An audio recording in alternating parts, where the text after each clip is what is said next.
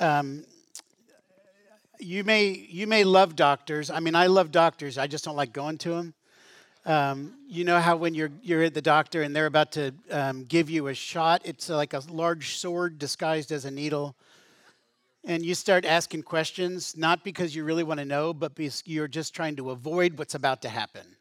Kids do the same thing, and we're all kids, right? Just like one more question, but what about this? But what about this? Um, Christian, Christians, children are classic for asking questions in order to avoid obedience.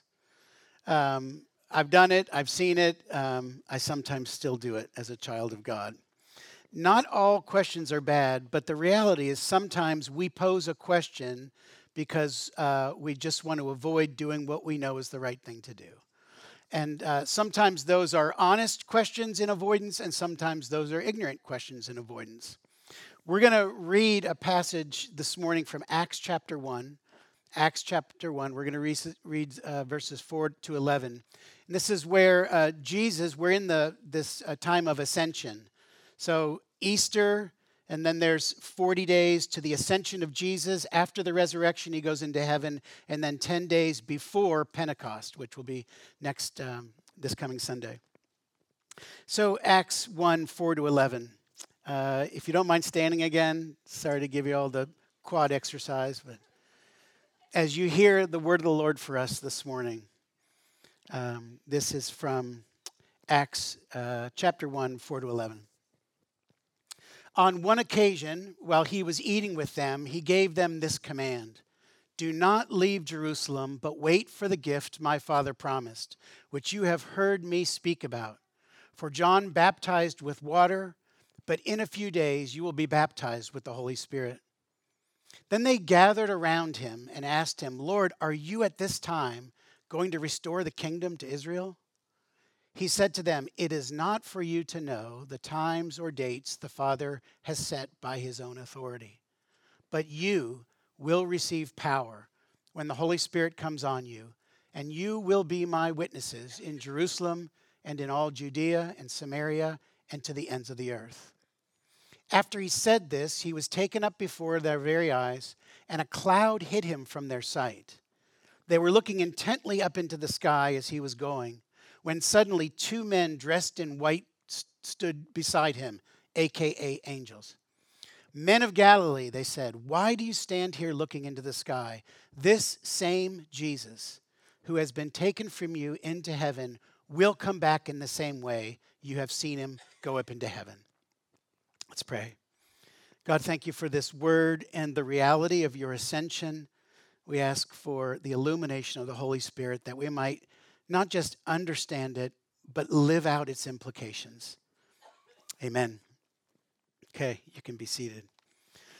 So I want to take a few minutes at the beginning here to talk theologically about this passage, because it is easy at times to sort of skip from Easter to Pentecost, or if you're not in a liturgical tradition or not really familiar, from Easter to Christmas. There's an awful lot of life in Jesus in the middle of it.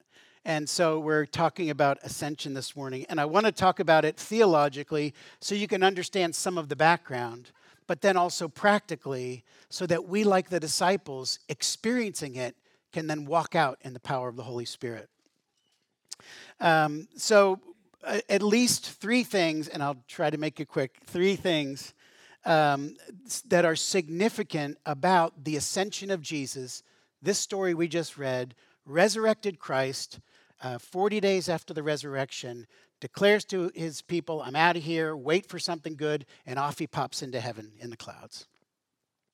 The early Christians considered the death of Jesus on the cross, so that Good Friday, Easter account, as a sacrifice of atonement, which means they saw this as a way that God was forgiving the sins of his people. The death of Jesus on the cross, the blood shed, covers our sins so that we're finally forgiven. In Jewish culture of Jesus' time, it would have seemed odd to them if the cross was the end of the forgiveness. The way they understood Old Testament sacrifice, it would have been strange to them if it was just the blood of Jesus is done and now we're all good and off we go to heaven. because sinful people, they understood, needed a further step for complete atonement. A sacrifice had to be killed, and then the high priest, this is Leviticus, if you're having your quiet times in Leviticus maybe. The high priest not only sacrificed the animal, but then took the blood into the temple and there made intercession for the people. So the Jewish people, seeing this, would recognize that when Jesus was there at the ascension, what might be pictured in their head is the one who died for us, whose blood was shed, he's now entering into the presence of God to bring the sacrifice of blood to make intercession for the people of God. And then the high priest would come back out. He would literally ascend the steps into God's presence, and then he would descend. Interestingly enough, when he ascended, there were billowing clouds of incense. So he would literally go up into a cloud of incense, make the sacrifice, and come back down out of the cloud of incense. When you think of it that way, it brings a little bit more light onto the ascension, like what was going on there. We just kind of think like, well, it was kind of now you see him, now you don't. What a neat trick, Jesus. But in the Old Testament, that a high priest would have to ascend the steps, bring the blood, do the intercession, and then come back to affirm that the sacrifice was received by God and affirm that they were in fact forgiven. What's interesting is at the very end of this text, we see that Jesus will descend in the clouds in the same way that he goes up. He goes up in a cloud, the holy priest going into the presence of God to bring the blood, and then he comes down from the clouds to say, everything's good. We're all good. So that's kind of that first significant part is the priestly aspect of the ministry of Jesus. Read through Hebrews, and there's some confusing language there, but you see he's the great high priest. He's not only the sacrifice, but he's also the priest who brings the sacrifice. He will eventually be the king that rules over all things. So that first significance of the ascension is this is highlighting the priestly work of Jesus. The good news is, as he is in heaven right now, he's constantly interceding for us, constantly talking to God on our behalf. Second significant part of the ascension is the sending of the Holy Spirit. For whatever reason, God decided to do it this way. Jesus said, if I don't go, I can't send the Spirit. John 16:7. Speaking to the disciples in that upper room prayer, but very truly I tell you, it's for your good that I'm going away. Can you imagine what the disciples felt? They've seen this miracle worker. They've felt his love. They've seen his power. They believe he's the Messiah. And then he says, here's the really good news, I'm leaving. And they're going like, wait a minute. It seems like it's better when you're here. Jesus says, unless I go away, the advocate, the Holy Spirit, will not come to you. But if I go, I will send him to you. So in the ascension, the human body of Jesus goes to heaven to intersect heaven and earth, which is good news for those of us who are down here, most of us stuck in bodies, right? It means that these bodies can go to heaven. It means that these bodies, the way that Jesus was bodily resurrected, we too will be gathered with him in the clouds. We'll meet him in the air, and then we become eternal beings. So by ascending to heaven and sending the Holy Spirit at Pentecost, it's like Jesus completes the incarnation. Jesus becomes available to all rather than being limited by space and time. Even Jesus in his body could only be one place at one time. But when he ascends to heaven and releases the Holy Spirit, that third part of the Trinity, all of a sudden the Holy Spirit is everywhere because he's in us. And so it's no longer a local ministry of Jesus. It's an unlimited ministry of Jesus because it happens through you and me. So that's the sending of the Holy Spirit, a significant aspect of what happens at the ascension. His ministry in and through our bodies in the power of the Holy Spirit becomes the way that we continue his ministry. And then finally, significance of the ascension, it's the kingdom rule of Jesus, both now and forever. Other places in the scripture, it says that Jesus, when he ascends, is seated at the right hand of God the Father. That's the place of honor and authority. And from there, not only does he intercede, but he rules and he reigns. He directs things on earth. He directs and he gives gifts. He pours out the Holy Spirit. He gives his people his spiritual gifts and his Holy Spirit so that anything that Jesus did on earth can be done now by us, or should we say through us, by God.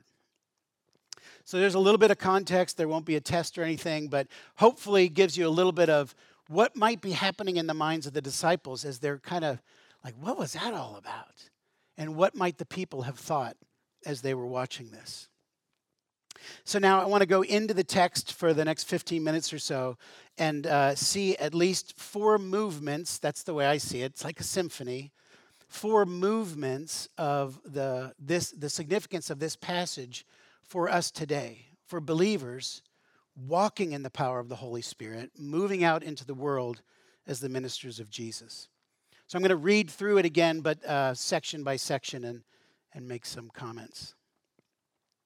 So Acts 1, 4-5, on one occasion, while he was eating with them, he gave them this command: do not leave Jerusalem, but wait for the gift my Father promised, which you've heard me speak about. For John baptized with water, but in a few days you'll be baptized with the Holy Spirit. So this first movement, I just call it the wait movement. Jesus is just saying, do not go anywhere. I'm leaving. There's a gift coming. Wait for it. You don't want to go into the world without what my Father's about to send. So John baptizes with water, signifying what? Cleansing and repentance, a renewal of life.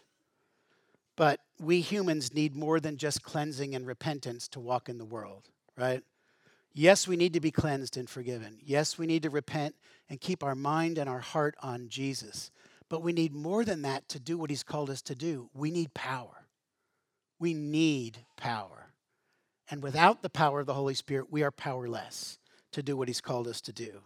We need more than what man can bring. We need more than the baptism of John the Baptist, which is good and directs us towards Jesus. We need the baptism of the Holy Spirit, which allows us to live as Jesus in the world. I think Jesus knows that we can't walk through the world just with single eye and whole heart, but we need the power of God to actually bring others to an understanding that you can have a single eye on God and you can have a whole heart before God. We need power. Jesus knew that the disciples needed his power operating from the inside of their spirits within them, so as he was departing the earth. And you know that you need power. I don't think anyone will say, I'm good, I'm good to go. The Holy Spirit is the gift promised by God the Father. So this first movement in the passage is just wait. In other words, don't go anywhere without the power. So a question for us this morning is, have you received the power? And do you have a sense of that? Do you know that Jesus lives in you and therefore the Holy Spirit is within you?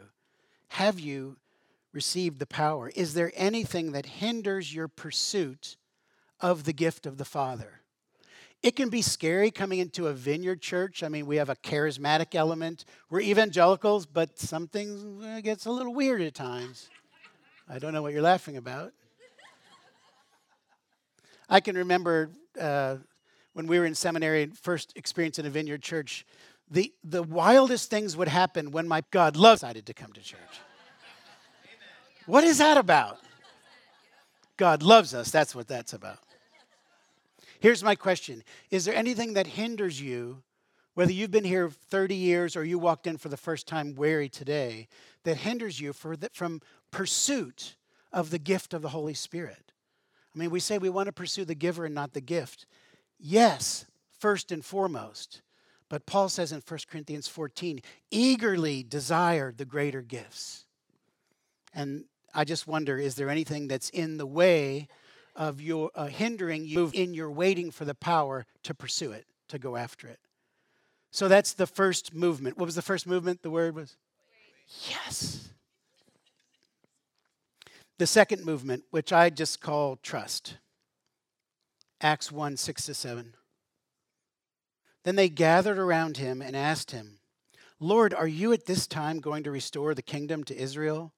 And he said to them, I'm sure he said it in a kind way. I mean it. He said to them, it is not for you to know the times or dates the Father has set by his own authority. So just to go straight to the point, sometimes we're asking questions that Jesus is not answering. Sometimes we are persistent on a question and we long to know and we want to know and we, let's just say it how it is, we need to know. And we're asking questions that Jesus is not answering. So it's time that we listen to Jesus and begin to either ask the right questions or just be content with faithfulness in the midst of mystery. Just, when Nate asked us to listen, that song. Nate, did you write that song? That was an awesome song. That song on listening and waiting, when Nate led us and, does God want to speak to you? I just heard the Lord say, just keep walking. Like just basically keep moving forward. It can seem a little grim at times where we are, but just keep walking. Just keep moving forward. The disciples' assumption at this point was that the completion of the sacrifice, the presence of the Messiah, and the coming of the Holy Spirit would mean that the kingdom was going to be restored to Israel. All those promises were going to be fulfilled. So the group that's praying here, 7 a.m., for an hour every day until Pentecost. There's a phone call for me. Praying for all of the promises to Israel to be completed. This is what they thought was going to happen then. And we can continue to pray. Come in for the next week. Pray at 7 a.m. We want all that God wants for Israel to be completed. Jesus' view of all of this was that the Holy Spirit would enable them to bring the kingdom and the rule and the reign of Jesus until the time when Jesus would come back and fully restore the kingdom. So they're saying like, oh, you're about to go, everything's good, you're resurrected, that's a miracle, this has been a good run. Let's culminate the whole thing. This must be the ending. And it's almost like Jesus is saying, we're in the intermission here.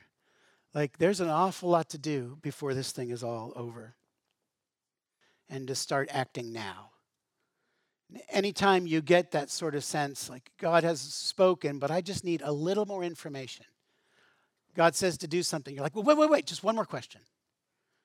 And, I'll just leave that at that.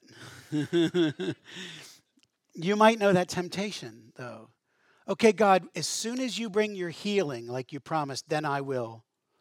As soon as you make my life right, then I will. As soon as you show me my calling, then I will. As soon as you make good on all the promises, then I will. As soon as you answer this one prayer, then I will. And I'm not saying that those requests are bad.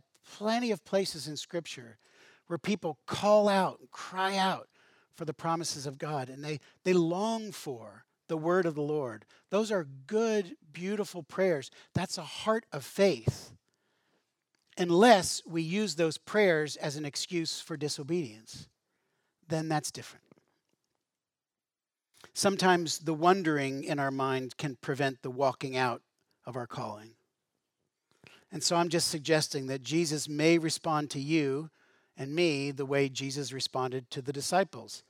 Basically, you're on a need-to-know basis, and you don't need to know. This is not for you to know.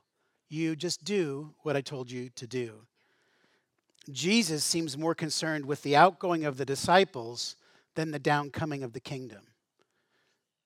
Because they're thinking it won't come until he does all this stuff. And he's saying, well, there's another piece. It's when you go out and you bring the rule and the reign of Jesus because you have the Holy Spirit in you. They're wanting to know if this is his time to establish the kingdom. And Jesus is saying, this is your time to expand the kingdom. Jesus says clearly, it's better if I go, but you get to stay.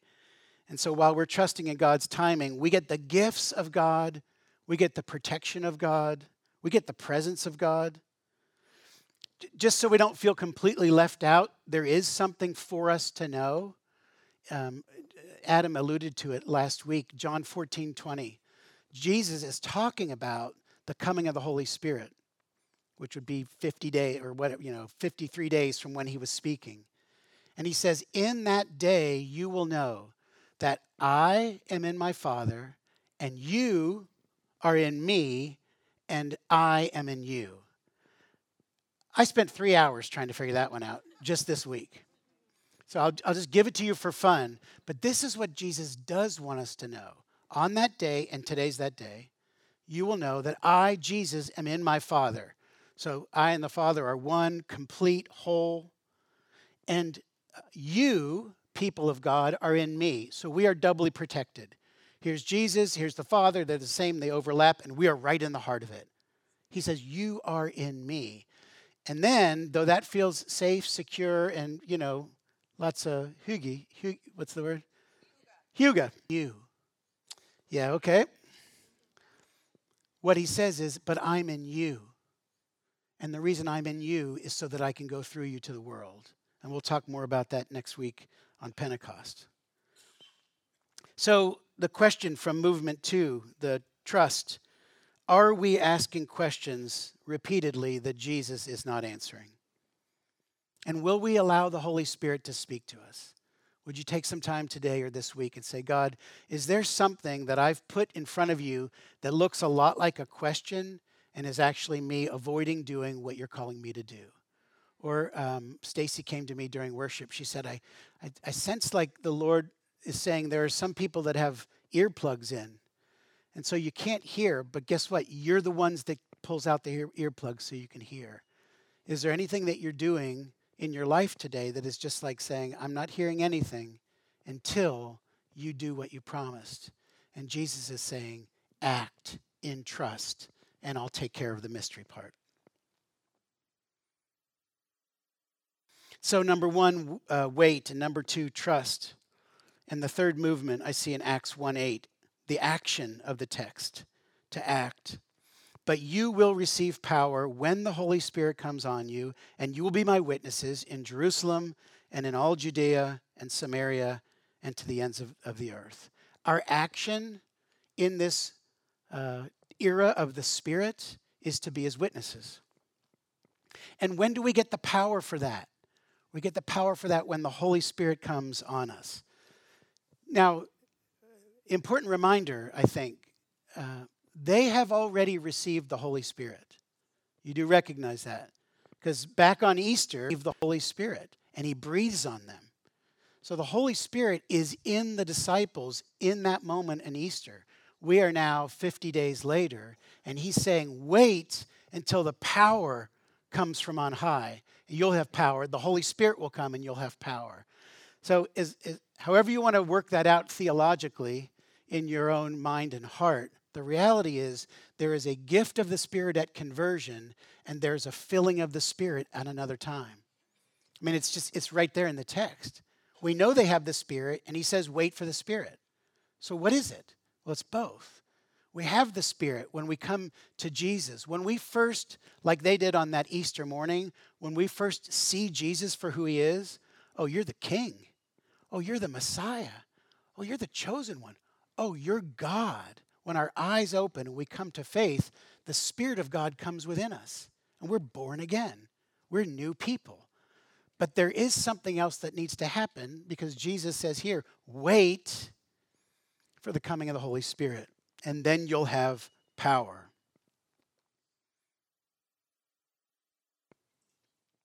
Jesus says, here's the job, here's the action, is I want you to be my witnesses.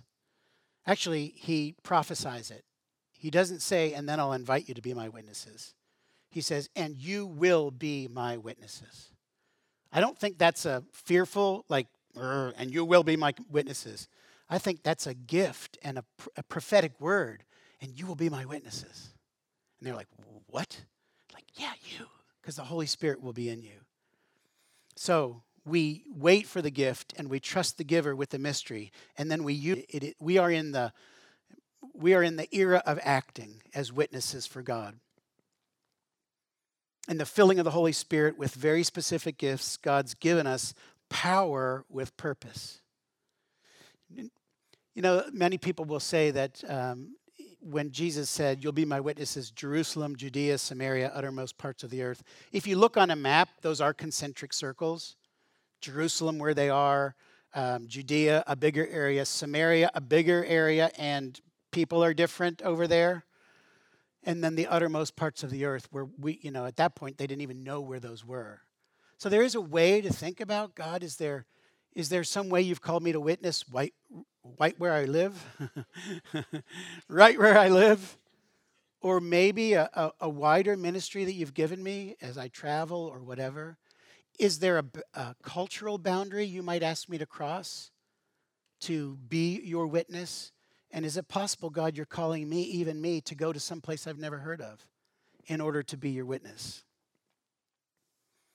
Jesus did his job, which was incarnation, live, die, bear his blood into God's presence, intercede for us so that we could do our jobs, so that we could be active. And you may have heard it before, but the word in the original Greek there for witness is martyr, martus. It's martus. The verb would be martyreo. We get our word martyr from it. This is not a proclamation that everyone's supposed to go out and die for Jesus. That is not the point. But this is a proclamation that everyone is supposed to go out and bear witness with their lives for Jesus. Every single one of us. You might not be the of us who's got the Spirit of God within us, has a calling to bear witness to what God has done through our very lives. Each of us is called to reveal our faith by our lives, and it's possible that for some of us that will mean death. You know, there are more martyrs in the world right now than ever before. People are losing their lives because of their faith. And I'm not suggesting we go into deep introspection. I'm not that faithful. I am suggesting that we look out into the world and say, God, is there a place you've called me that might be a little scary? It might feel like death to my ego or death to my reputation. And am I willing, Jesus, with your power, to proclaim your goodness through my very life? Do you know what gifts God's given you by the Holy Spirit? Do you know the people to whom he's called you? Do you know what general purpose for which he's empowered you? And will you ask him so that your life can witness to the love and the power of Jesus? So we're to the fourth movement. We started with wait, we went to, and thirdly, and now we're back to our old friend, trust.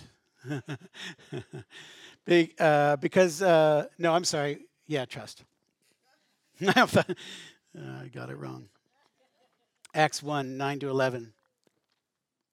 After he said this, he was taken up before their very eyes, and a cloud hid him from their sight. And they were looking intently up into the sky as he was going, when suddenly 2 men dressed in white stood beside them. Men of Galilee, they said, why do you stand there looking into the sky? This same Jesus who has been taken from you into heaven will come back by priest the way you've seen him go into heaven. Remember, I said that the Old Testament work of the high priest required the priest to bear the sacrifice into God's presence, but then he would come back. The promise is that he will come back, that his priestly work will be completed, and then he'll rightly rule and reign over all things. And we live for that return. I mean, Adam mentioned it just during communion. We live for the return of Jesus. So it's supposed to be wait, isn't it? Did I get it wrong? Oh, let's do this together. So there's a waiting, there's a trusting, there's an acting, and there's another waiting. Oh, good. That just feels better, doesn't it? So the first waiting, don't do anything without him. And the second waiting, keep doing what you've been given to do until he comes back again and says, we're done. It's all complete. In other words, continue to be faithful in the mystery. So we live faithfully, that's our calling, and then we leave the big things like the apocalypse and the end times and all of that. I'm not saying that's not important. It's just so clear that Jesus himself says it's not for you to know. Doesn't mean it's not worthy of study. I'm not saying that. But if we fixate there to try to figure out when and we never do what in the now, then we've got a problem. So here's the process. Wait, trust, act, wait. Wait for the first promise, the gift, and the power of the Holy Spirit. Trust in the mystery and remain faithful. Act in the power of the Holy Spirit and witness with your life wherever God's called you to go. And then the final wait for the second promise, the return of Jesus. So that's the process. And here's the point. It's time to act. It is action time. It's like, at Pentecost, Jesus, great director of the movie of eternity, and he says, action. Like, I'm sending you out. It's time to go for it. Can wrap up. To come forward, we got some words, I think, and invitations from the Lord, and then I'll come back and wrap up and we'll pray together.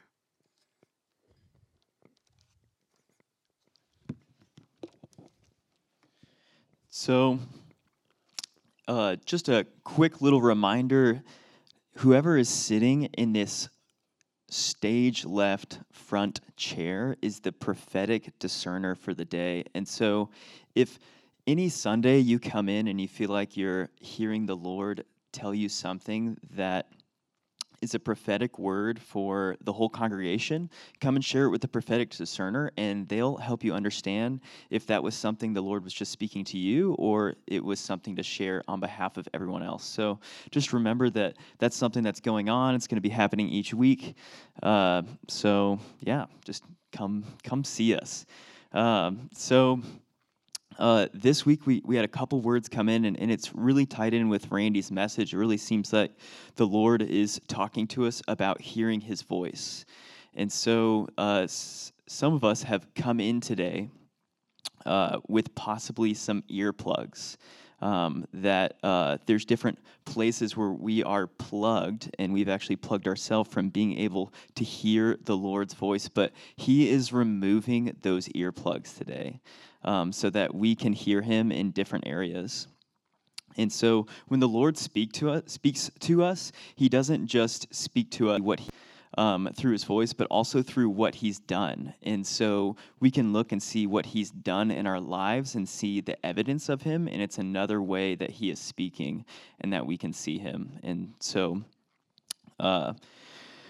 these are multiple ways that we can just be activated today in our faith. Also, some of us are walking in, and there is a large obstacle or a mountain in our lives, and we are standing at the base, and we've had faith in the past for him to come and to help us with these challenges, and he's going to come and he's going to do it again. So he's going to lift us up on wings like eagles, and so a challenge that may seem so formidable, going around the mountain or up the mountain, you're trying to figure out how you're going to overcome this obstacle. There's a third option that you're not even thinking of, and it comes available when we just trust in the Lord. We can even just reflect back on ways that he has helped us in the past. So if any of these things are something that you want activated in your life, that you want to say, you know what, I want that word to be for me, go ahead and stand, and I'm just going to pray and release that word over us.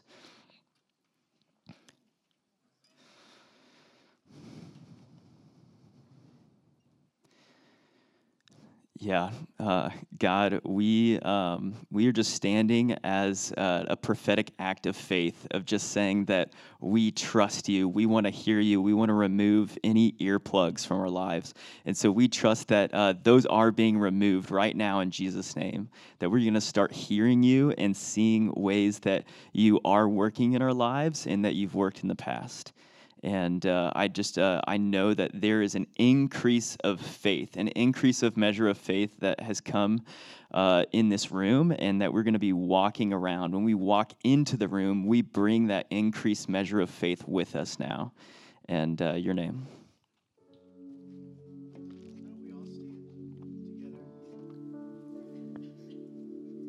We can all stand. If I could ask the ministry team to come forward, and I'll just release us.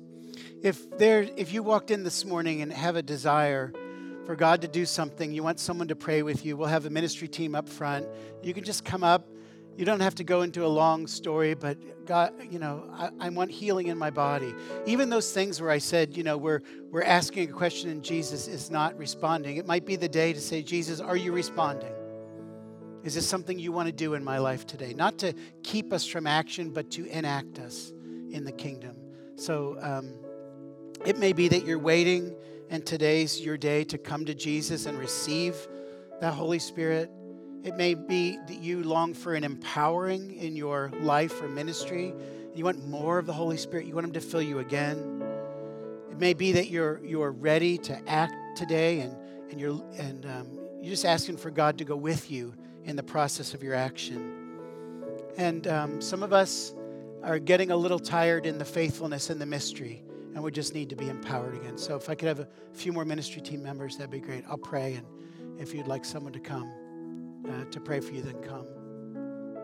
Thank you, God, for the gift of this day. Thank you, Jesus, that you did the entire work.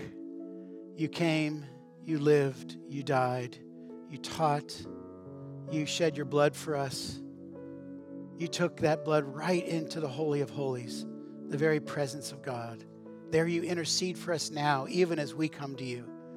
We ask God for a release of that power of the Holy Spirit on us as your people this morning, for faithfulness in the midst of the mystery. In the name of Jesus, amen.